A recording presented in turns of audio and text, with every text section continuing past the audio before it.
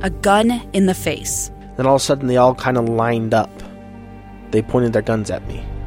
And this is the point where I thought, I'm going to die today. Started 2 years of horror for an American in Venezuela. They said, you need to give us your phone and get ready because you're coming with us. I'm Becky Bruce, and I spent a year researching and piecing together Josh and Tammy Holt's story about their ordeal in a notorious prison. That's when everything started to turn bad. We had another pound on the door. Boom, boom, boom. And there was the police once again. You can binge all of the episodes of Hope in Darkness on KSLpodcasts.com or wherever you get your podcasts.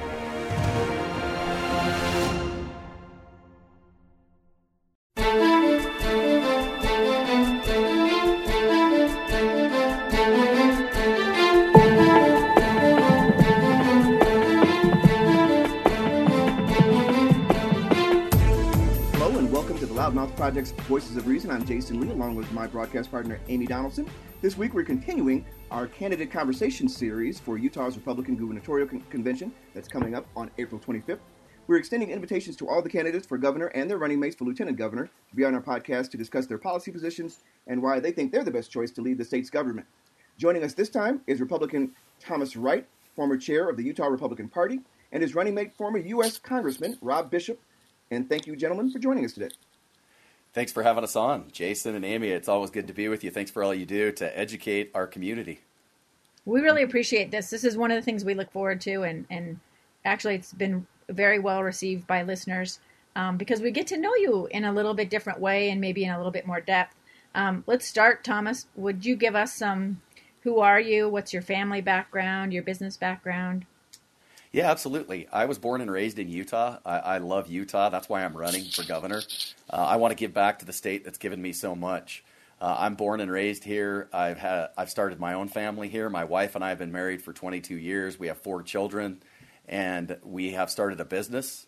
And my leadership experience was really forged during a time of economic uncertainty and financial crisis because I started my business during the Great Recession in 2008. And as our economy's barreling toward another collapse, our state needs someone that's weathered a storm like that as a business owner. And we know that COVID-19 has changed more than just our work days and our social interactions. It's going to change the way we do business. It's decimated our economy and the job market. And it's going to take a real-world business leader to effectively support Utah's businesses, manage a really complex budget, make cuts to spending, make tough decisions, and focus our limited revenue on the things that matter to us most to get Utah back on its feet. So I come to this as a business person with that real-world business experience, but I'm not a stranger to politics. As Jason said in the introduction, I've served as the Utah Republican Party chairman twice, and for the last 12 years, I have been involved as a volunteer, volunteering my time to help conservatives get elected and to represent the conservative values. And I want to combine that knowledge of government that I have, never having held public elected office, with my business experience to help get Utah back on its feet. So, Thomas, before we go to Rob and let him give a little, we kind of know who he is, but why did you choose him? Why did you reach out to Rob, or did he come to you? No, Congressman Bishop and I talked last fall. I met with all the candidates that were running for governor before I decided to get in. And as the U2 song goes, I just didn't quite find what I was looking for. And Rob was one of the people I met, and I said to Rob, if you decide to run for governor, I would seriously consider supporting you. And we had that conversation. But when January rolled around, Rob wasn't in the race. I wasn't sure what he would do. I think he would have been a fantastic governor. I've always been impressed with his leadership. And I just decided to get in the race on January 2nd. And about a week later, Rob called and said, hey, I see you decided to make the decision to get in. And I said, yeah. And he said, would you consider taking an endorsement from me? And I said, well, let me think about that for a minute. And I waited about 0.2 seconds and said yes. And after that endorsement, I thought to myself, who better to help me govern the state of Utah than Congressman Bishop? And who better to help make decisions for Utah than Congressman Bishop? So I made an unprecedented decision, a very early decision on running mate, maybe the earliest that's ever been made in a gubernatorial race, not based on politics and who could help me win a convention or who could help me win a primary, but who would be best to help me govern the state. And there's 4 things about Congressman Bishop that I love. Number 1, he's been a public school teacher for 30 years, and public education is the Wright Bishop administration's top priority. Number 2, he has Washington, D.C. influence. We need influence in Washington, D.C. as they continue to overreach and overstep their bounds and impose their will on states, and they step outside of the scope of the Constitution. Number 3, he's been the Utah Speaker of the House, so he understands the Utah legislative process and can help me, as somebody who has never held public elected office, navigate that and to be effective on day one. And number 4, he loves rural Utah and he understands the public land fights. And when he fights for public lands or he fights for rural Utah, he wins. He knows what it takes to look out for rural Utah, and that's going to be an important part of what I want to focus on as governor. Okay, Rob, give us the Rob Bishop. Who are you? Your family life, your history. The Rob Bishop story? Yes. Okay. Well, look, I was born and raised actually in Davis County, and graduated from Davis High, then went to the U, came back. My first full-time teaching job was in Brigham City at Box Elder High School. So I moved up there about 1974, and I have been living in Brigham City ever since that time. I taught at Box Elder, then in the middle went down to Ben Lomond for 5 years in Ogden City, then came back to Box Elder, grand total of 28 years actually as a public school teacher. And in between that time, I was also in the legislature, a little bit younger than I am now when I went to the legislature. And they were very kind to me. I served as majority leader, then Speaker of the House for my last term, and then quit because I thought it was the right thing to do.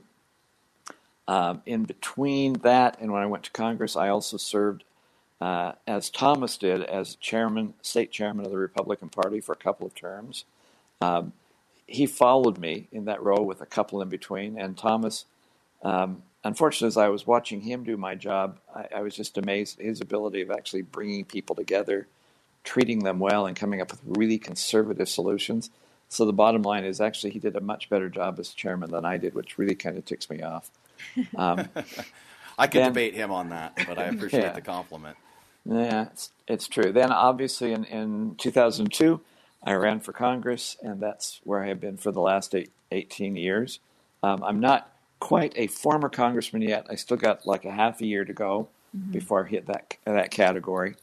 But that's basically both my political as well as personal history.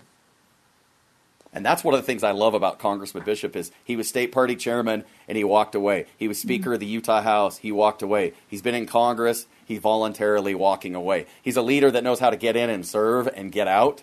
And he's been a good role model to me on that. I think we need more people to get in and serve and then get out. And I've admired that about Congressman Bishop. So to that question, though, I'm asking, having been in public service for quite some time, why would you like to continue to do this, Congressman?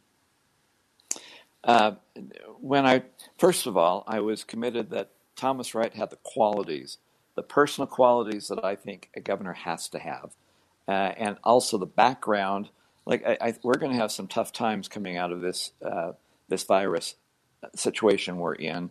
I think financially, somebody who has a business background that they can bring into that can truly prioritize what is important, and that would be signified in our budget. But then he also, when he talked to me about being lieutenant governor, he made it intriguing for me because it's not going to be, as I envisioned, a traditional lieutenant governor. I won't just chair the committees the governor doesn't want to chair. He had some specific areas, which I thought were my expertise, in dealing with the legislature. When I was in leadership in the legislature, we actually had a very strong working relationship with the governor. I would like to reestablish that concept going back in there, to come up with really good policies for the state. He wants me to go back to Washington if we ever need to try and lobby Washington for waivers.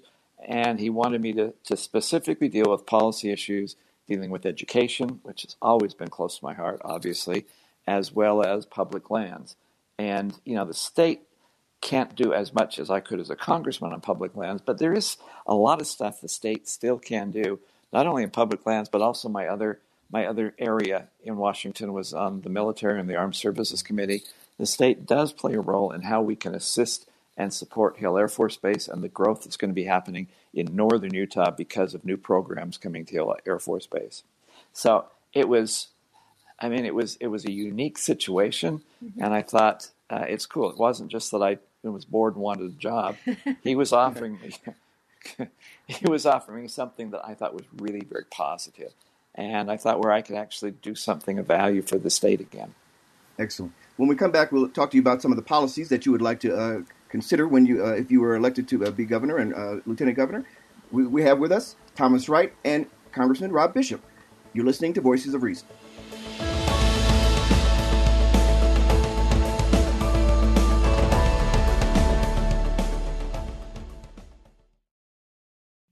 Two years ago, Americans watched in horror as a crisis unfolded at the Kabul airport. There's desperation and anguish. More than 80,000 Afghans have since arrived in America, but this story is still unfolding. I'm Andrea Smartin. In my new podcast, Stranger Becomes Neighbor, we'll find out what happens to these new arrivals in our communities. Who would help our newest neighbors? Follow us at kslpodcast.com, Apple Podcasts, or anywhere else you listen.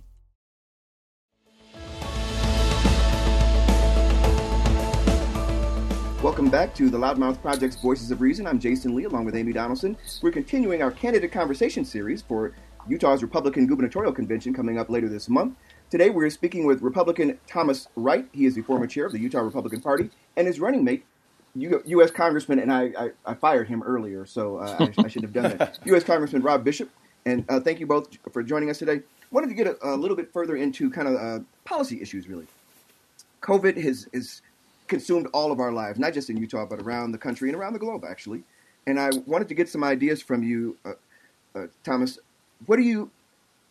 How do you think you might have to tackle, if you were in office, making our economy return to a sense of stability and trying to get our state back on track again to be where we have more jobs and we have a positive outlook going forward? Well, Jason, that's a great question. It's the most important question of the day. Our economy is barreling toward another recession. And let me tell you, like what we're seeing right now with the unemployment numbers is absolutely devastating. I saw a report this morning where we have 80,000 Utahns who filed for unemployment. This is a catastrophe for our families, for individuals, for businesses, and it has hit them so hard. This COVID-19 virus hit us out of nowhere. Nobody saw it coming. And it's really decimated the economy, our job market, and the way we interact with each other. And I'm so glad that I'm in this race at this time because I uniquely understand as a business owner, as a CEO, not somebody who invests in businesses to create jobs, but a CEO who's in the trenches every day with employees. I know what it means to make payroll. I know what it's like to stay up at night and worry about making your lease payments and have to deal with landlords. I know what it's like to have to deliver a service and have people working from home right now. I'm uniquely qualified as the only CEO in this race to connect with the business community to help get this economy back on track. And so we really do need somebody that's not from government at this time. Government thinking is very different than the way private sector thinks. Government employees typically get their paychecks even in recessions. Private sector employees don't. And private business owners struggle. The economy is all about small businesses, and that's who I am. So I love my background, and I can help Utah get back on its feet quicker than any other candidate in this race for governor. And I know because of that, I believe I'm the best candidate for the job. Rob, maybe you can add to that. Are you learning anything from being a part of these federal discussions about, I don't even know what to call them, rescue packages or, emergency aid, economic aid? Are you learning anything from the federal experience that you could bring or that when we address the state issues? Yeah, and some things I think I've learned back there that I want to make sure we avoid when we come back to the state Cautionary issues. tales, yes. Yeah. Now, look, for everyone who has lost a loved one or has suffered through this virus, hearts go out to them. And I think also for everyone who has suffered financially through this process, Thomas I was always amazed at, because his business has been impacted, his employees and his clients have been impacted. And I really was amazed at how much he actually cared and reached out to try and help those going through this process. So if there's anyone that can actually bring our economy back again, I think Thomas really has those qualifications. This is kind of going to be his forte. He's done it before. He will be able to do it again, probably better than anyone else in the state, certainly better than I could. I do have one concern also, and this is more philosophical because I think for government there's also an issue. At some time this crisis will be over, and all the orders will have fulfilled their purpose. Everything we have done on the state, federal, and local level has been done by executive order so far. And actually, from somebody who has been in Washington and saw how executive orders were both used and abused by former presidents, it is worrisome to me that we have to insist that the government, once this crisis is over, relinquishes all the power that they have assumed under executive orders. And, this crisis I can see going through this year, maybe even into next year. But I know that Thomas is committed to making sure that once this is over, that all those powers that have just been assumed will be relinquished and sent back. And then hopefully working with the legislative branch to come up with protocols for the future so that it is not just done by the executive branch alone, that the legislative branch is going to be organized in how Utah will face future life-threatening emergencies. And that's frightening because there are times when the government takes over those kind of authorities and powers and they don't give them back. And that is one of the things that is nerve-wracking, at least for me. Well, but I think the one thing we understand is that the one thing we can say, all experts agree, is our lives will be different once this is over. We have to see how that different is going to be restructured.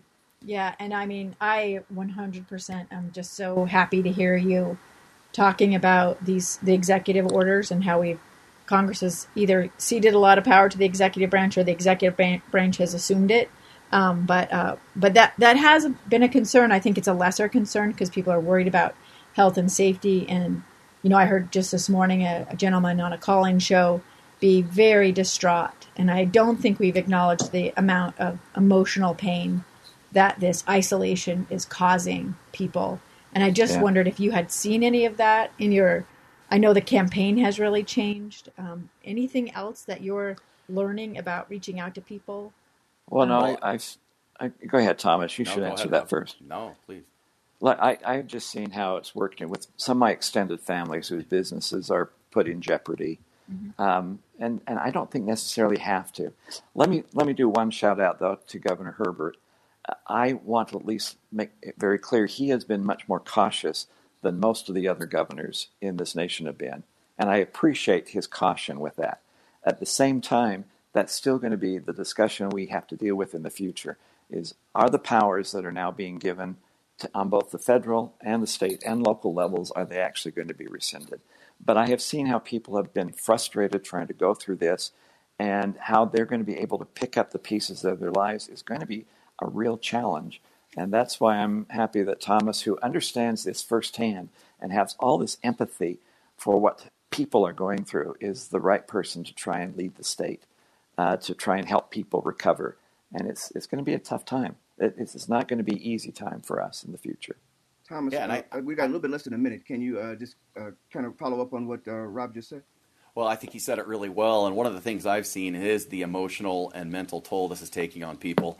I can tell you, with 250 employees, I try to connect with them daily, as many of them as I can, and they are really worried.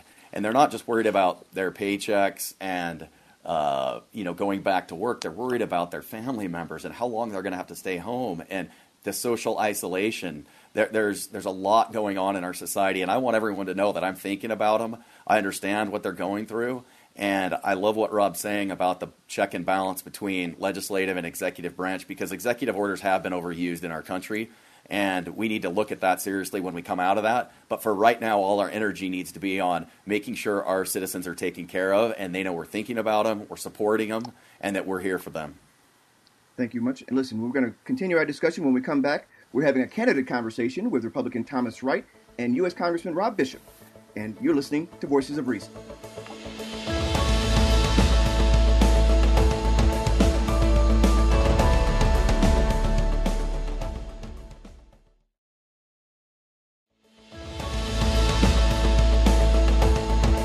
Welcome back to the Loudmouth Project's Voices of Reason. I'm Jason Lee, along with Amy Donaldson. This week, we're going to be talking to Republican Thomas Wright and U.S. Congressman Rob Bishop a little bit more on some of the issues that are facing them as they campaign, hopefully to become governor and lieutenant governor of the state of Utah. Wanted to kind of jump into education. And I know this is probably everybody's pet project, or at least a policy issue. But with a former educator, that's right. But with a former educator and a person who understands history, very knowledgeable about that, I would like to hear Rob Bishop's. And Thomas, we'll start with you, though. What are your views on how we can improve and potentially make education better, especially since we've learned a few things from having to do this distance learning while we're in this COVID-19 crisis situation? Well, I'm surrounded by public school teachers. My wife is a public school teacher. Congressman Bishop's been a public school teacher. I want everyone out there to know that in addition to helping the economy recover from the COVID pandemic, public education is the Wright Bishop's administration's number one priority. And really, there's three things that we need to do to improve our education system. But before I go into those three things, I want to give a big shout out to our educators and to the administrators for shifting on the fly to help our children continue their education at home. I've watched my kids at home, and I've been blown away by how adaptable the teachers are and how well they've done, and I want to give them a big shout out. And we want them to know that help is on the way, and we want to be an administration that supports them, and we want to do it in three ways. Number one, we need to improve teacher pay. And that's hard to talk about right now with the pandemic, but we need to make sure that our teachers are making more than a second income wage and that they are being treated with respect as professionals. That way we can end the teacher shortage and we can treat them with the kind of respect they need to have in order to make teaching a career. Second, we need to let teachers teach. We need to deregulate the classroom and we need to get out of their way. We need to let them teach. There's way too much standardized testing and grading. Teachers know which students need additional assistance in the classroom. And instead of over-testing students, let's give teachers the resources they need to help students by providing additional aids and tutoring in the classroom. And that's the third idea, is we need to not only get out of their way, but they need those aids. They need help in the classroom. They're dealing with an unprecedented amount of challenges in the classroom, and they need some assistance there to make sure that every child is reaching their potential. And I'll just close and kick it to Congressman Bishop by saying we need to focus less on the processes in government. People that are in government a long time tend to focus on processes. Business people like myself focus on outcomes. The only thing that matters in public education is helping children achieve their potential. And you can't do that in a one-size-fits-all education system. We need to make sure that every child is reaching their potential and that we're focusing on that as the outcome. Well, I appreciate that. And a couple of things, and one of those that I think Thomas underestimated himself. He has served on the Board of Regents and worked with universities. So when it comes to higher education, he has a lot of, I think, very increasingly good ideas of how we can improve our higher education system. And the fact that, well, I considered him somewhat of a rebel on the Board of Regents anyway, because he was willing to kind of buck the system and come up with creative ideas.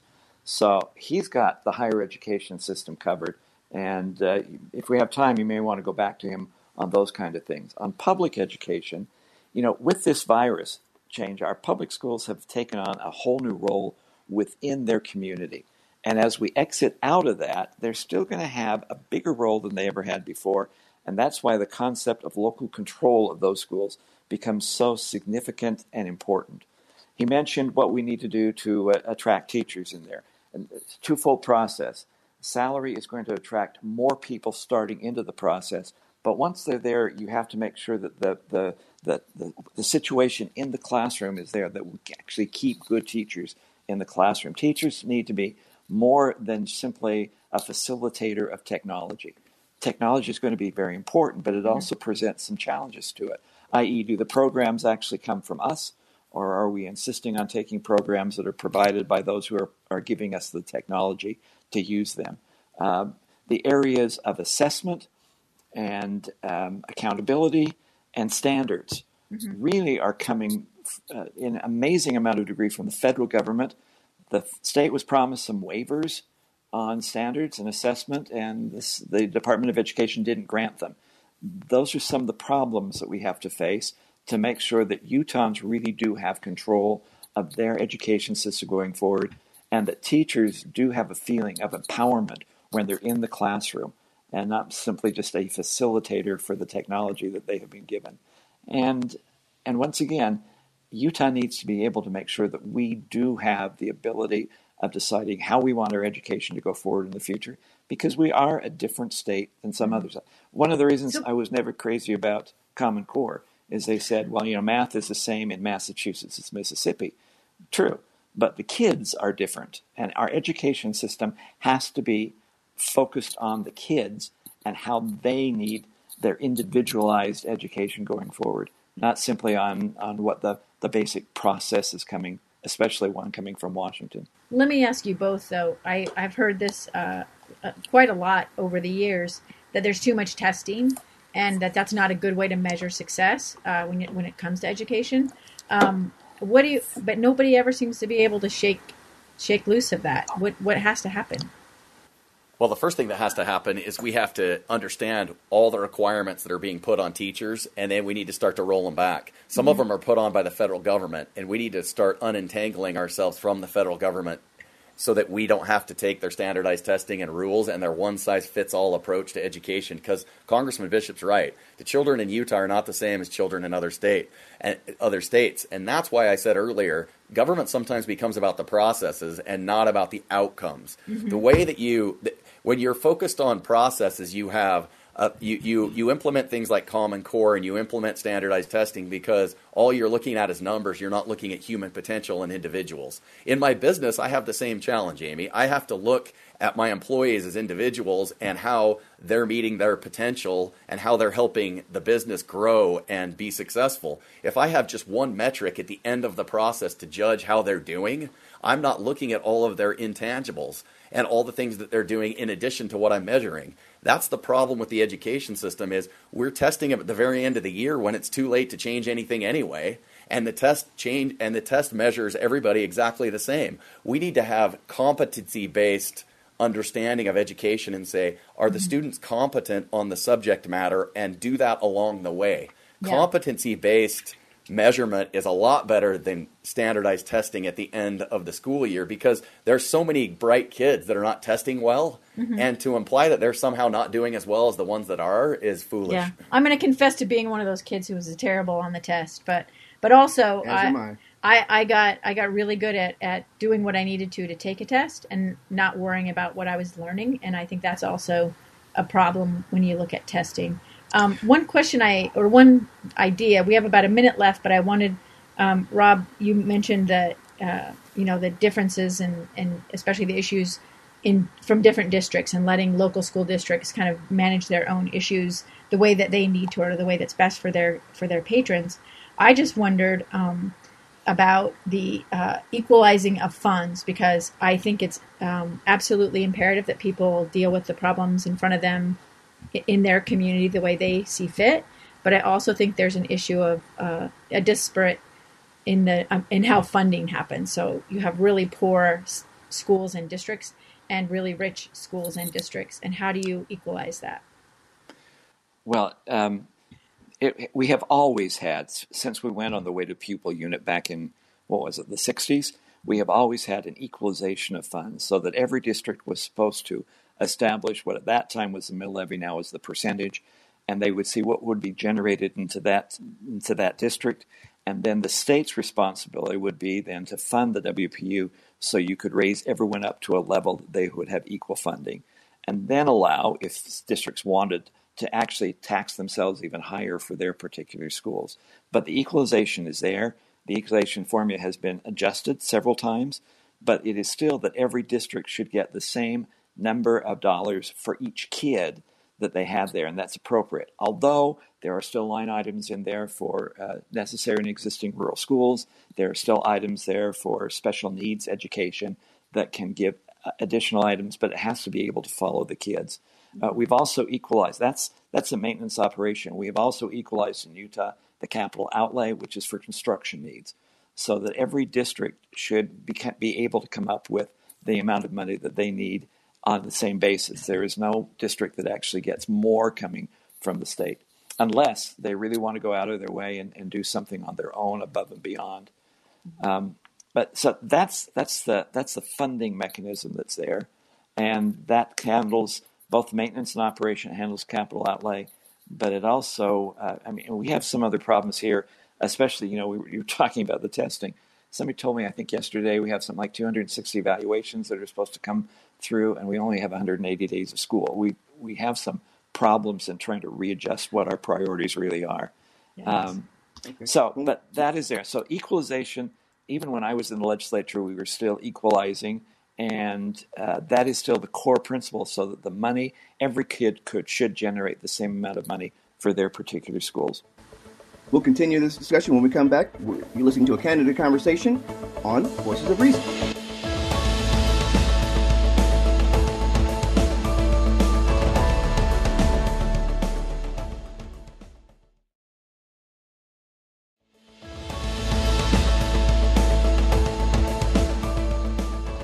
We are back with the Loudmouth Project's Voices of Reason. I'm Jason Lee, along with Amy Donaldson. This week we're having another candidate conversation series, a candidate conversation in our series for Utah's Republican Gubernatorial Convention coming up later this month. Today we're speaking with Republican Thomas Wright. He's a former chair of the Utah Republican Party, and his running mate, 1st District U.S. Congressman Rob Bishop. And Thomas, kind of offline, we talked about a couple of things we'd like to hit, in the next couple of minutes. But one of the things is higher ed. And what was the other one we just mentioned? Affordable housing. But let's housing. go with higher ed. What are your thoughts on how we could do better when it comes to college and post-secondary education? Well, I've really become a student of higher education. I was on the Dixie State Board of Trustees, and then now I've been appointed to be on the Board of Regents. And I can tell you, we have the finest, higher education choices in the country. And as governor, I'll continue to make sure that we have that system. But we need to focus on degrees that will support the needs of our economy. And I love our applied technology colleges. They are so fantastic. And for a very affordable price, there's a great alternative to the standard traditional 4-year degree. And we're moving in a direction with our economy where we have a lot of unemployed people. And I think continuing to have concurrent enrollment programs with our high schools, with our applied technology colleges to help students identify pathways to careers earlier is a really positive step in the right direction. And as governor, I want to do that. I want to encourage students to attain the 4-year degree if they want, but let them know that there's also applied technology certificates that they can get to enter the workforce and have successful careers. I love that. I was a person who probably wouldn't have chosen a 4-year college degree. Had you known, yeah. Yeah, right. but I mean, I think everyone told me, like, that's the way you make a living wage. Like, you can't make a living if you don't go to school. You're going to... there's so many. Yeah. I've been in the applied technology colleges, and whether it's welding or plumbing or, carpentry or framing, I mean, there's so many fantastic certificates that are available. Manufacturing. Yeah, aerospace. I wish I would have known all of that. And I know there's a lot of students out there that feel the same way. Mm-hmm. So let's get away from just thinking this is all about just a traditional 4-year degree and into workforce development. We have 80,000 people, as we mentioned earlier today, that have filed for unemployment. Let's identify ways to help them identify new careers and get trained for them immediately. Okay. And then what about affordable housing? I mean, what can the government do about the cost of housing? Especially since it's going up so high in the sense that right now we're having such a crisis that in a couple of years, the average person or even a couple won't be able to buy their starter house because they will be so expensive. It's such a problem. It's a bigger problem than just that, too, because what happens when people cannot afford housing is their children really suffer. They have more behavioral health issues, they don't do as well in school, and they don't meet their potential. So the affordable housing crisis is not just about housing. It's about economic development, and it's about human potential. There's really 3 things that contribute to the price of housing. The cost of materials, the cost of labor, and the cost of land.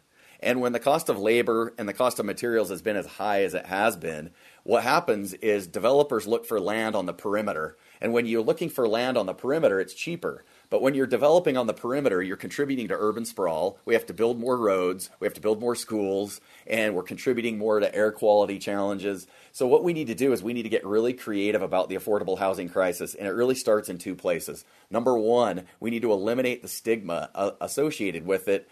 There's too many people that think, yes, we have an affordable housing crisis, but we don't want affordable housing in our backyard. That NIMBY, that not in my backyard mentality. Affordable housing is not what people think it is. It's about having great workforce in your community and fantastic citizens that are contributing to your society and to your local economy. And as governor, I will never have a heavy hand and mandate that states change or that local municipalities change their zoning ordinance or their land use policies, but I will encourage them to do so. And let me just give you one quick idea. We used to build these big box retailers, right? You guys know what I'm talking about. Mm-hmm. Yeah. And they had these massive parking lots. Yep. Well, the world's changed since then. We don't go to big box retailers like we used to. We go on Amazon and we do things online. What about taking some of those big parking lots and having cities say, hey, we can make a zoning variance right here and have an apartment building put at the back of this parking lot, and it wouldn't affect anyone. The landowner would be thrilled, the people that need housing would be thrilled, and we could do it in a cost-effective way. Those are the creative ideas I want to bring to state government to help local municipalities and cities solve the affordable housing crisis. And make no mistake about it, this isn't just an urban Utah problem. This is a rural Utah problem. The children in rural Utah are leaving rural Utah, not because they want to, but because there's not enough housing for them there, and there's not a diverse enough economy. Well, hopefully some of this work remotely that we've learned through the coronavirus crisis will benefit rural Utah. It should, but one of the challenges we have is we lack broadband and connectivity in rural Utah. It's been really surprising to me as I've traveled to 29 counties. We need to make sure that we're connecting all of our communities, because if you don't have a cell signal or an internet connection, you're just going to get left behind in this economy. And so as governor, that's one of the things I want to tackle. Okay, awesome. Let's do a little bit of have some fun. Do you have hobbies or a favorite movie or TV show, Thomas, and then Rob? Oh, I love the outdoors. I'm a big sportsman. I love to hunt and to fish. I've spent a lot of time in the backcountry in Utah, really all over Utah, and I just absolutely love being in the outdoors. So that's probably the hobby. My favorite TV show, Monday Night Football. I hope it'll be back soon. Yeah. You're one of those people having sports withdrawals, right? Big time. But I did see some classic sports on. I was watching as I made calls to delegates yesterday, I was watching the 1986 Masters on ESPN, and that was a good blast from the past. Who won that one? Jack Nicklaus. Well, I haven't finished watching, but I think I know the outcome. Spoiler alert. Yeah. Rob, what about you? Look, my wife and I met while we were doing a community theater in a musical. So actually, we enjoy going to plays. We enjoy going to musicals. Mm-hmm. Locally, every year we do a trip down to Tuacahn. That's one of the things that we actually enjoy together. It sounds weird. I love baseball. I still have season tickets to the Salt Lake Bees. It is important to me. And I'm sorry, if you want favorite TV shows, this is going to show how old I really am. First of all, I love Don't Magnum do it, Rob. PI. Don't do it. You can do it. You can do it. I love do Lucy.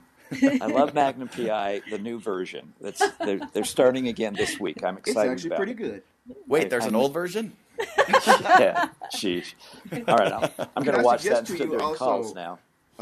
SEAL Team, a very good show, by the way. I like those, but I do admit I go on to the old nostalgia channels. Mm-hmm. There is nothing still. I still laugh at every episode of the original Dick Van Dyke Show, and I have to have a fix of Perry Mason every night before I go to bed. Yeah, two of my favorites. I also like to know if you guys have ever had anything in your lives, any challenges or adversity that you've had to deal with that really shaped who you became or the path that you took in your life. Well, I lost my father to early onset Alzheimer's, and watching him go through that process, a man who was extremely intelligent and driven, and to watch his mental faculties be taken from him slowly over a 20-year period was absolutely devastating, not only for him, of course, but for my mom and for our family. And that taught me a lot about so many things: caregiving, compassion, the needs people have, and really has shaped me as a person. I miss him. Rob? I have really not.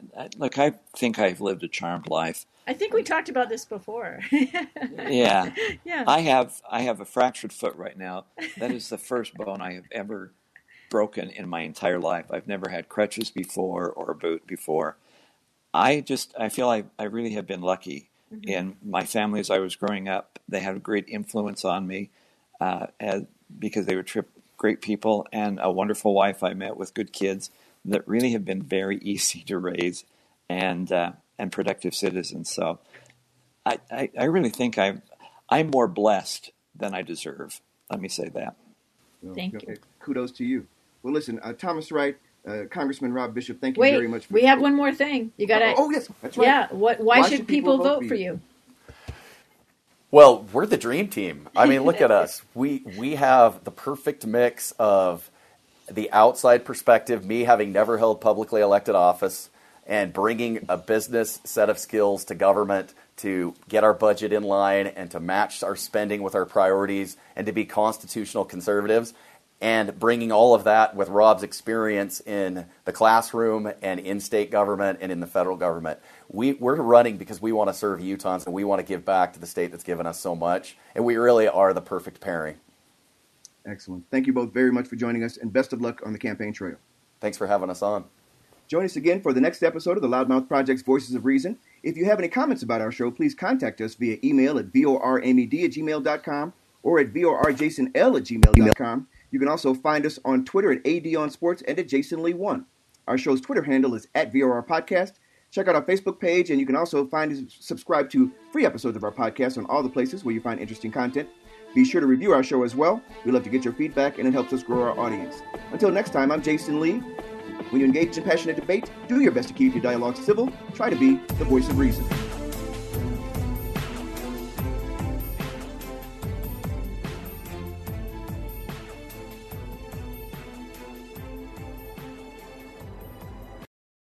Voices of Reason is a production of the Loudmouth Project.